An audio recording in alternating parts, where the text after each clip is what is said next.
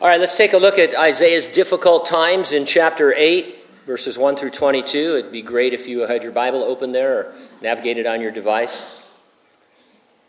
Isaiah chapter 8. Isaiah, as far as a topic, is promised a second son whose name will be a second sign to the future Assyrian invasion. The title of the message, it's all signs and names until somebody invades. Let's have a word of prayer. Father, this morning we always want to hear from you in the text that you've chosen for us. You promised, Lord, that the volume, you came in the volume of the book is what you said, meaning that all of Scripture points to you in some way. It furthers the story of the love affair of Jesus Christ with his people. And so we want to see ourselves here, but without losing the sense of its original context and the history. These verses really weren't about us. They're not about us, but there are things about your character that are timeless and eternal that every generation of believer can glean. And so be our teacher.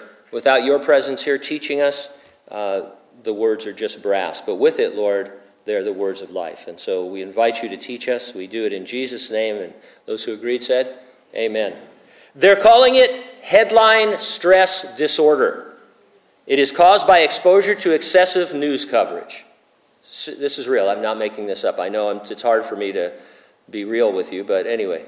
Symptoms can include stomach aches, headaches, teeth grinding, panic attacks, feeling depressed or sad, feeling overwhelmed, insomnia, lack of energy, anger, and irritability. Further progression may lead to physical and mental diseases such as anxiety disorders, depression, disorders, endocrine disorders, and hypertension.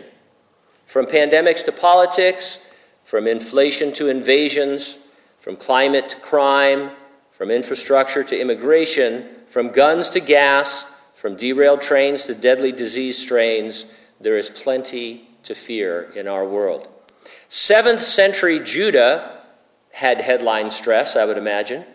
Any of these following headlines could have been above the fold of their paper. Syrian-Israel conspiracy revealed.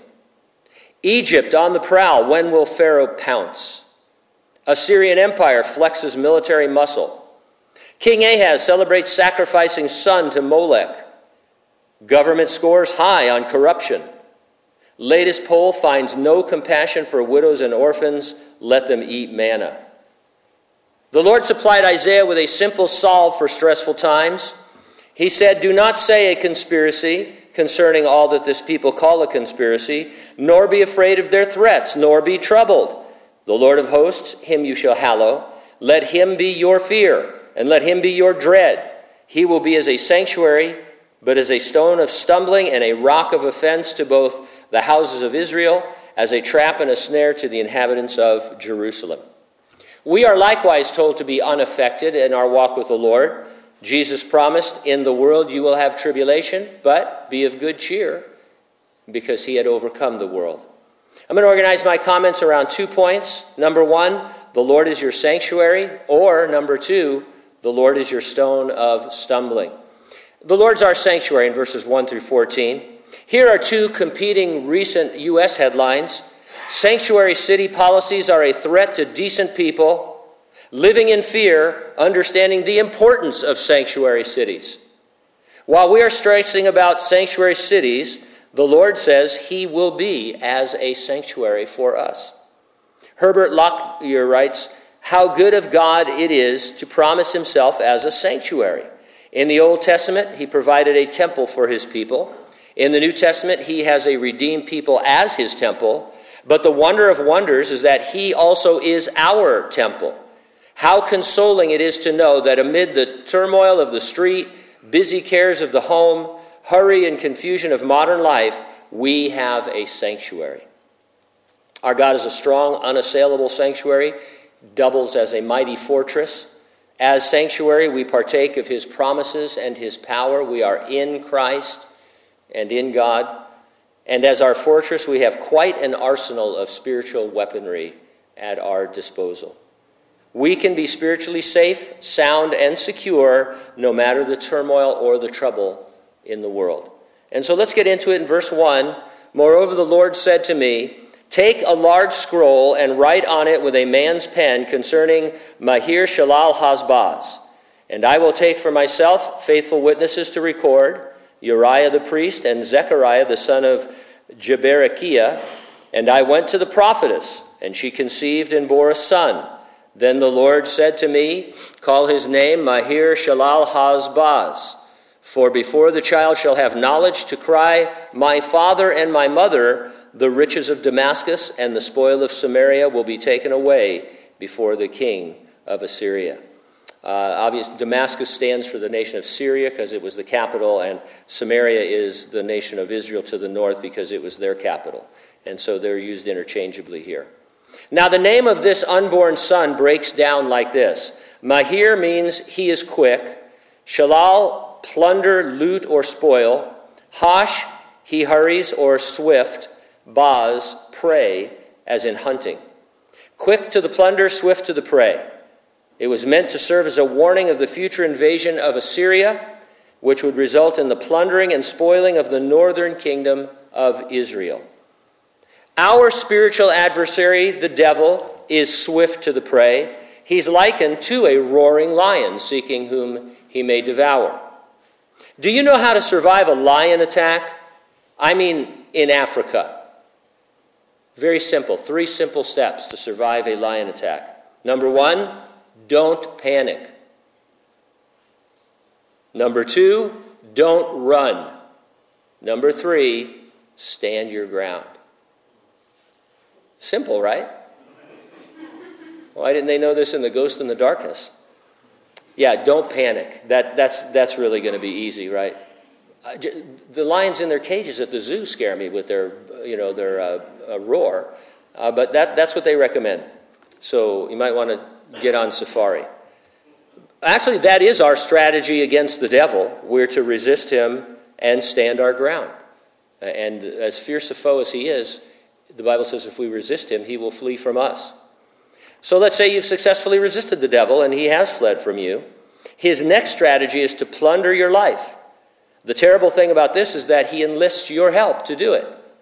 You let down your guard just a little bit, or you quit being vigilant, or spiritually you take a step backwards, and before you know it, your life has been plundered. You're at a place that doesn't make any sense for a Christian. Something's been stolen and robbed from you, and you have to come back to the Lord. The Jews in Judah would watch as their fellow Jews in the north were plundered and devoured. It ought to have served as an object lesson for them.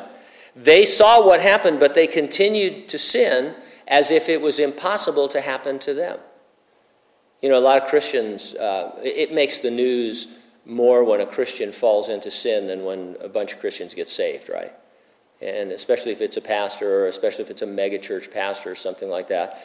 But the truth is, Christians fall. And it's because we're not on guard. We're resisting the devil, he's fleeing, but we let our guard down in these other areas. And so we need to understand that what happens to them, if some solid Christian, could fall, then so can I. So can you. And so let's be more vigilant. Let's be sober-minded, especially as we see the day approaching, keeping ourselves ready. Isaiah named his son as a prophetic sign to the people of Israel. No one would choose that name unless commanded by the Lord. It was also written on a placard and displayed for all to see. They took out a billboard along, the main highway there. It was written with a man's pen. That meaning in big, clear, common letters.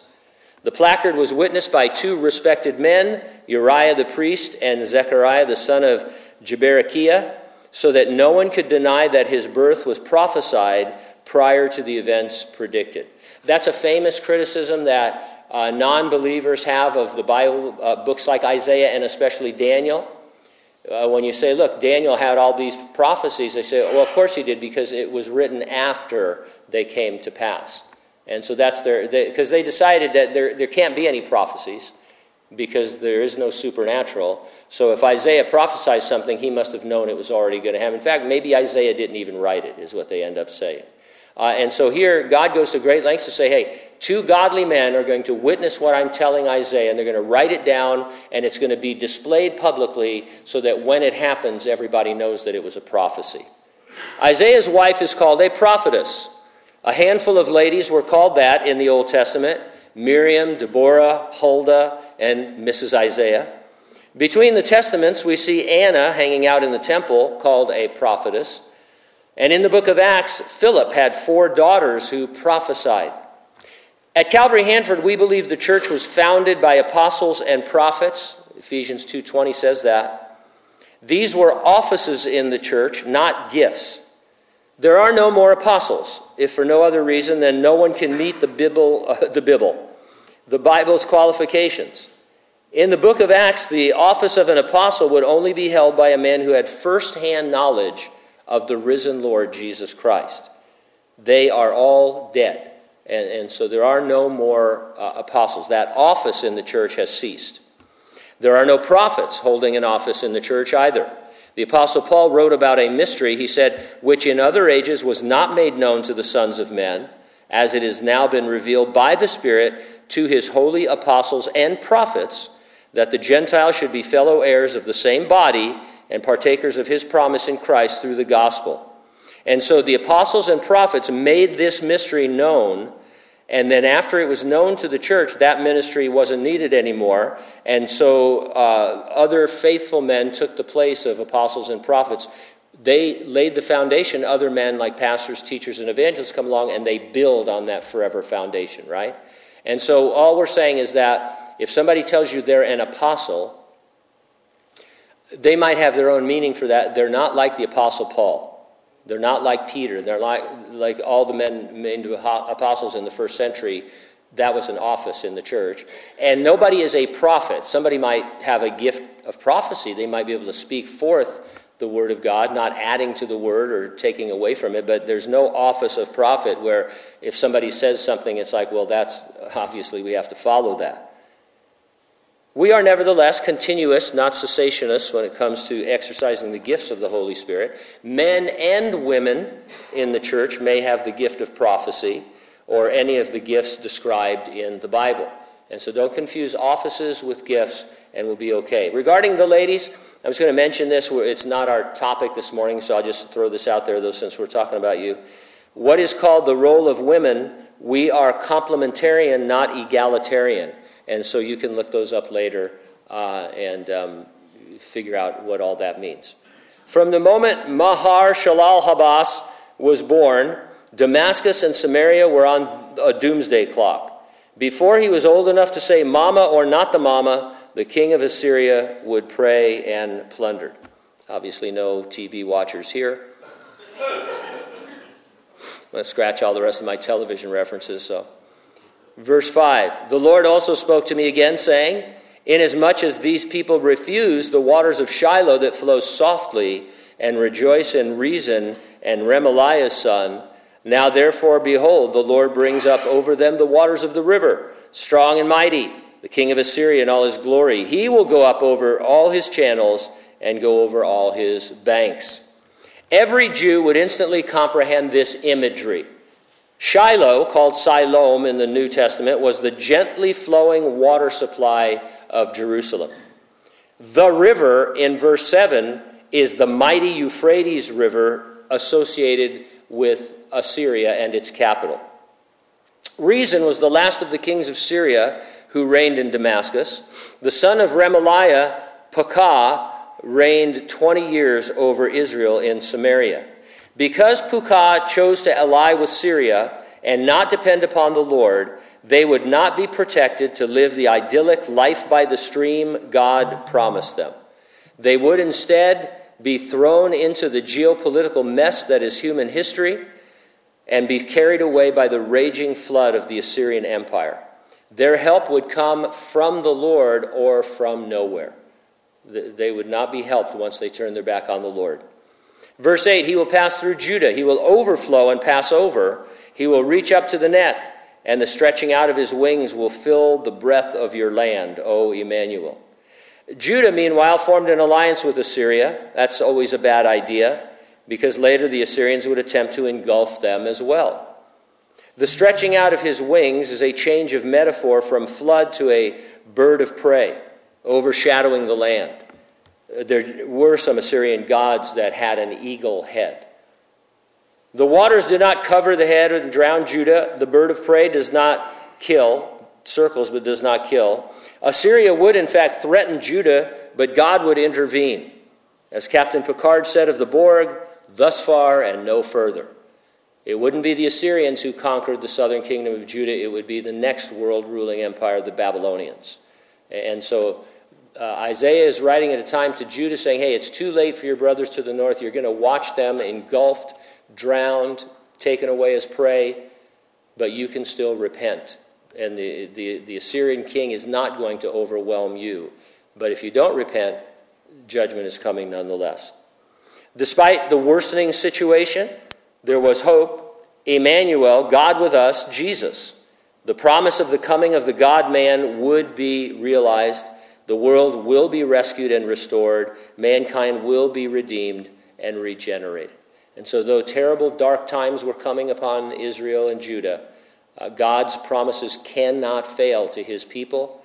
And the God-man would come through their line, born of a virgin, as we saw last time, and God's plan will be fulfilled. Verse 9, be shattered, O you peoples, be broken in pieces, give ear, all you from far countries, gird yourself, but be broken in pieces, gird yourselves, but be broken in pieces. Take counsel together, but it will come to nothing, speak to the word, but it will not stand, for God is with us. Former Secretary of State General James Mad Dog Mattis had no problem expressing his confidence in the U.S. military. There were a lot of quotes that circulated that were very, very straightforward. My favorite, he said, we've backed off in good faith to try and give you a chance to straighten your problems out, but I'm going to beg with you for a minute. I'm going to plead with you, do not cross us, because if you do, the survivors will write about what we do here for the next 10,000 years. Okay. Maybe we shouldn't fight if we're coming against a guy like that. And that's essentially the gist of verses 9 and 10. It's going to be horrible when God pulls the trigger on his judgment. Verse 11, for the Lord spoke thus to me with a strong hand and instructed me that I should not walk in the way of this people, saying, do not say a conspiracy concerning all that this people call a conspiracy, nor be afraid of their threats, nor be troubled. The conspiracy was the alliance Israel made with Syria, conspiring against Judah. It seemed insurmountable. Isaiah was instructed to not be stressed at that headline. So if you're Judah, you're a tiny country already, Israel's bigger than you, and then they align with Syria, I mean, this is a cause for a real problem. But Isaiah said, don't stress at that headline. Have you ever told someone or been told that an animal can sense your fear? Right? Pam tells me that all the time, and that's because I'm afraid of all animals. That African lion we talked about earlier, it can sense your fear. So hey, just don't be afraid. As I said, I'm afraid of all animals to some extent. I've not yet found my don't be afraid of animals switch, where I can just say, oh, okay, this rabid dog, what's the problem? Animals, even insects, of course, we have a natural fear of insects, but they're just animals, they do weird things. They bite you, they claw you, next thing you know, you're dead. So, scary. In the Lord, totally different. What he tells me to do, I can do if I believe him and choose to. God flat out commands us, don't be afraid, don't be troubled. He doesn't say, Gene, they can sense your fear. He says, hey, Gene, you don't need to be troubled. All this terrible stuff, the conspiracies, okay, that's fine, but you don't need to be troubled because I am your sanctuary. And we're going to get through this in a way that honors me, brings glory to me, and is good for you. Verse 13, the Lord of hosts, him you shall hallow. Let him be your fear. Let him be your dread. The Lord of hosts, or the Lord of the heavenly armies. When I was a kid, and maybe this is still true, if somebody challenged you or threatened you in some way, you'd ask, you and what army? You remember that? Anybody ever say that? I'm going to get you. You and what army? Yeah, That's like saying, well, no, I'll get that wrong if I say, forget that. So anyway. I'm rubber and you're glue. Whatever you say bounces off me and sticks to you. Remember that one? Yeah. Not only the headlines, but anything and everything that threatens you or troubles you or stresses you, you and what army is no match for the Lord of the heavenly armies, right? That doesn't mean we're not going to suffer. It doesn't mean we're not going to have hard times. It means that we need to adjust our thinking and understand that we can't be defeated. What can come against us? Nothing, really. Him you shall hallow. Consider God's holiness. That's what that means. Isaiah had earlier in this book been granted a rare glimpse of heaven. He was immediately undone by its holiness and his sinfulness. You and I have not been to heaven like Isaiah, but there was a moment in my life when I was shown by the Holy Spirit the holiness of God and the sinfulness of my soul. A couple of days before I prayed to receive Christ. I don't want to go into the whole thing for you, but it was a situation that God had put in front of me where all of a sudden I realized that I was going to go to hell if I didn't trust Jesus Christ as my Savior, and it put me in an absolute funk for several days. The first thing I did was go home to my parents' house. I stopped by and they were wondering why I did, and because I wanted to go down the hall where they kept the family Bible. We had one of those 100-pound Catholic Bibles, You ever seen? They got pictures of all the apostles in the back and all kinds of stuff. It's huge, And the reason I wanted to see it is I wanted to see if there was a book of Revelation in it, because I'd seen a movie that had to do with the book of Revelation. And at first I couldn't find it, but then there it was, and I thought, oh my goodness, maybe there's some truth to all of this. And but the key was just absolutely knowing that you're going to go to hell and that you deserve to be there because God is so holy. Let him be your fear and let him be your dread. I've always had a hard time describing the fear of God. The safe default commentary is always to say that it is to revere God, to reverence him, but that often leads to a rebuke because we're too casual with God. And there's a lot of people out there who are like, hey, we need to get back to, he's the creator and we're the creature and we need to, not be so casual. I'm sorry, but a Christian is a son or a daughter of God. Jesus calls us friends, and I don't want to back away from that intimacy. I can't help but think about John. Those of you who are old enough to know, he was the adorable son of President Kennedy. Remember? John, little John. There's a wonderful picture of JFK seated at his desk in the Oval Office. Little John is playing underneath the desk. The president in the seat of all power, his son without a care at all about nuclear annihilation from Cuba. It's a great picture of our relationship with the Lord. And that's the relationship he wants for us. So any talk about the fear of God must take that relationship into account. That doesn't tell you everything you need to know about the fear of God, but it can't be left out. One aspect of the fear of God is that he knows if I truly want to be with him or if my heart is divided. You ever get caught looking at your watch when you're talking to someone? That's why I don't wear a watch anymore, because I have an obsession with looking at my watch. And it didn't do me any good when I was trying to disciple people, who come in with marriage trouble, and I'm like, wonder if 5 minutes has gone by, I wonder what happened, what time it is. And I had more than one person say something to me like, am I boring you, or do you have some place to be? And then I take off my watch embarrassed, and and then I'd have to rebuke them. But anyway, no, but that's the idea. God knows if you want to be with him or not. Your wife knows, your husband knows in that kind of a relationship. Are you distracted? Do you want to be with me or not? Dread is even tougher to grasp.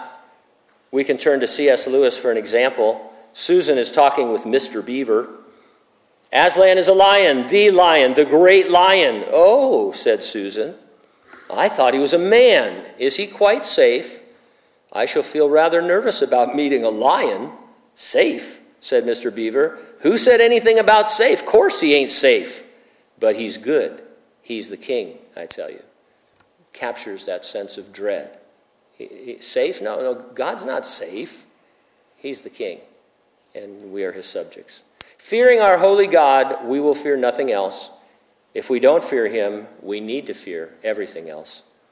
A few nights ago, I was cable news headline stressing. The host described the deepening alliance between Russia and China.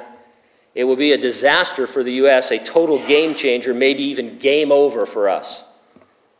God says, don't say a conspiracy. Our nation must ally with him. Then he will be our sanctuary. That's the answer. And so this is right out of today's news. It's like, China, did you hear that Russia and China are getting together? That's it, we're done. Red Dawn, that kind of thing. God says, don't worry about any of that. Impractical, you say? We need more alliances, more armaments, more of everything that makes us powerful? Maybe. I don't want to get into a political statement, but I would submit modern Israel, tiny nation, right? Is it smaller than Rhode Island or something like that, right? They've won all of their wars against overwhelming odds. And everybody in the world, that's an exaggeration, but pretty much everybody in the world knows why. Because God is divinely protecting them. Even in their unbelief, they cannot be defeated because God is on their side. And you know what? We can be defeated if God is not on our side. And he will be on our side when we are on his side, right? He doesn't choose sides. Remember, outside of Jericho, Joshua was praying over Jericho, and he saw this being, turned out to be a theophany, an appearance of Jesus in the Old Testament. And he said, are you for us or against us? And he said, no. Not yes or just no. I'm not for you or against you. I'm the Lord. I'm the commander. You are under my command. And so that's the idea. That's what we need to return to. And when you start to think, man, if I say that, people are going to think, well, just throw Israel out there and say, hey, they cannot be defeated. They've tried and tried and tried, and they still exist. And they don't even believe the Lord right now. They're not Christians, right? They haven't turned to Christ. And so that's what we need. That's the kind of relationship we need. The Lord is your stone of stumbling. Foot drop is a general term for difficulty lifting the front part of the foot. You can't always tell if you're doing it, but if you come to uneven ground, you know you're doing it because you end up on the ground. Instead of enjoying a walk with the Lord, both Israel and Judah were dragging their feet, and they were headed for a disastrous fall.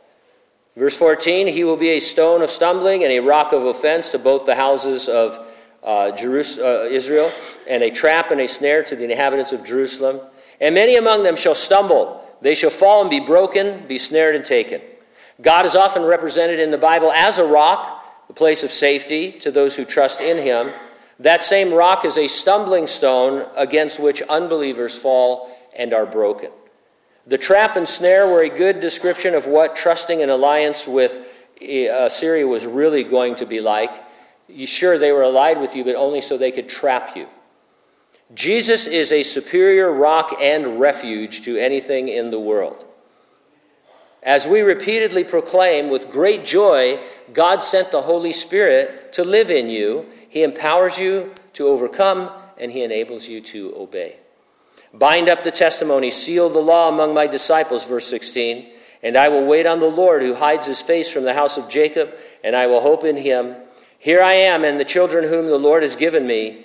We are for signs and wonders in Israel from the Lord of hosts who dwells in Mount Zion. Isaiah had disciples. Bind up and seal refers to teaching them, especially teaching them to know the times in which they lived.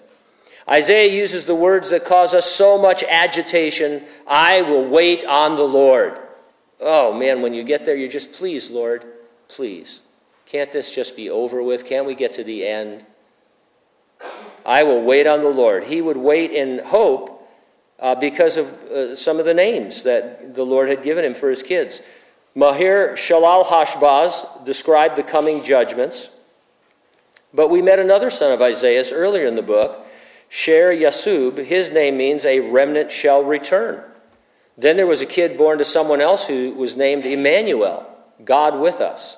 These were signs and wonders from the God of Israel. After their national discipline, a remnant would return, and the Jews would bring forth Emmanuel, the Messiah of Israel and the Savior of the world, Jesus. Verse 19, and when they say to you, seek those who are mediums and wizards, who whisper and mutter. I think the King James Bible says they peep. I don't know why I like that. Peep, peep. What's the wizard doing? He's peeping. Should not a people seek their God? Should they seek the dead on behalf of the living?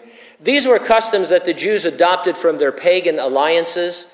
The wizards and mediums often genuinely contacted evil, malevolent creatures.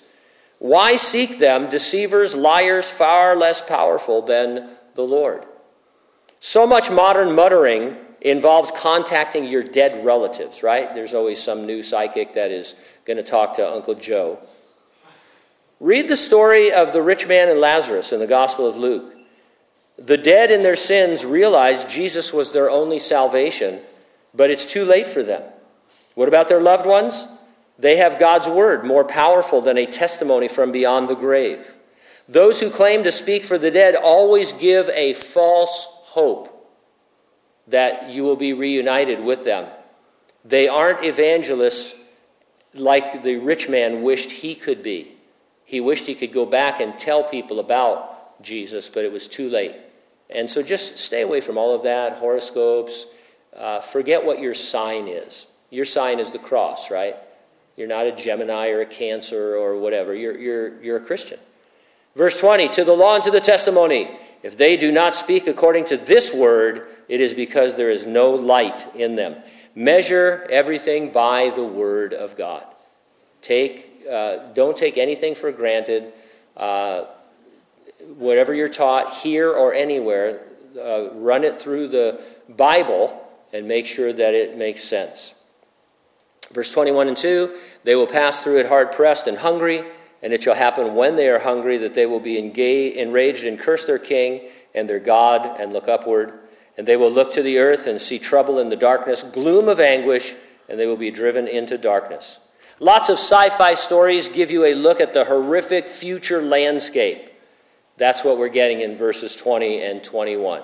A horrific future landscape for Israel and Judah. Why bother warning if the judgment was certain? National judgment does not eliminate individuals from being saved. When God judged his people, there was always a remnant. When God judges any nation, there can be a remnant of believers. And so just because your nation is judged and will be defeated doesn't mean that there are individuals in it cannot become Christians. Is it too late for the United States? No one can answer that. If it is, individuals can still be saved. So I don't know. No one knows what exactly. I mean, you can read the signs of things that are going on, and we talk about Romans chapter 1 a lot and how it looks like we're in that sucking spiral and it's almost over. But no one can say for sure. But along the way, people can still get saved, right? That's the thing. National judgment doesn't mean evangelism fails. If you're a believer, tell folks what's coming upon the world. Let them see you waiting patiently for Jesus to return. Let them know that God so loved the world that he gave his only begotten Son, that whoever believes in him will not perish but have everlasting life. Jesus said that when he was lifted up on the cross, he would draw all men to himself. And he is indeed the Savior of all men, especially those who believe. And so engage with people about the future. If you are in fear, then quit being afraid. That's what the Lord says. Just like that? Yeah, just like that, because he that is in you is greater than he that is in the world. And so quit being afraid and let people know that you're just waiting for the Lord. If you're not saved and you remain that way, you're going to one day wake up to a horrific headline, millions and millions missing. Because the Lord is coming to take his church home. It's an imminent event before the Great Tribulation starts. He promised to bring us to heaven, and he's going to do it.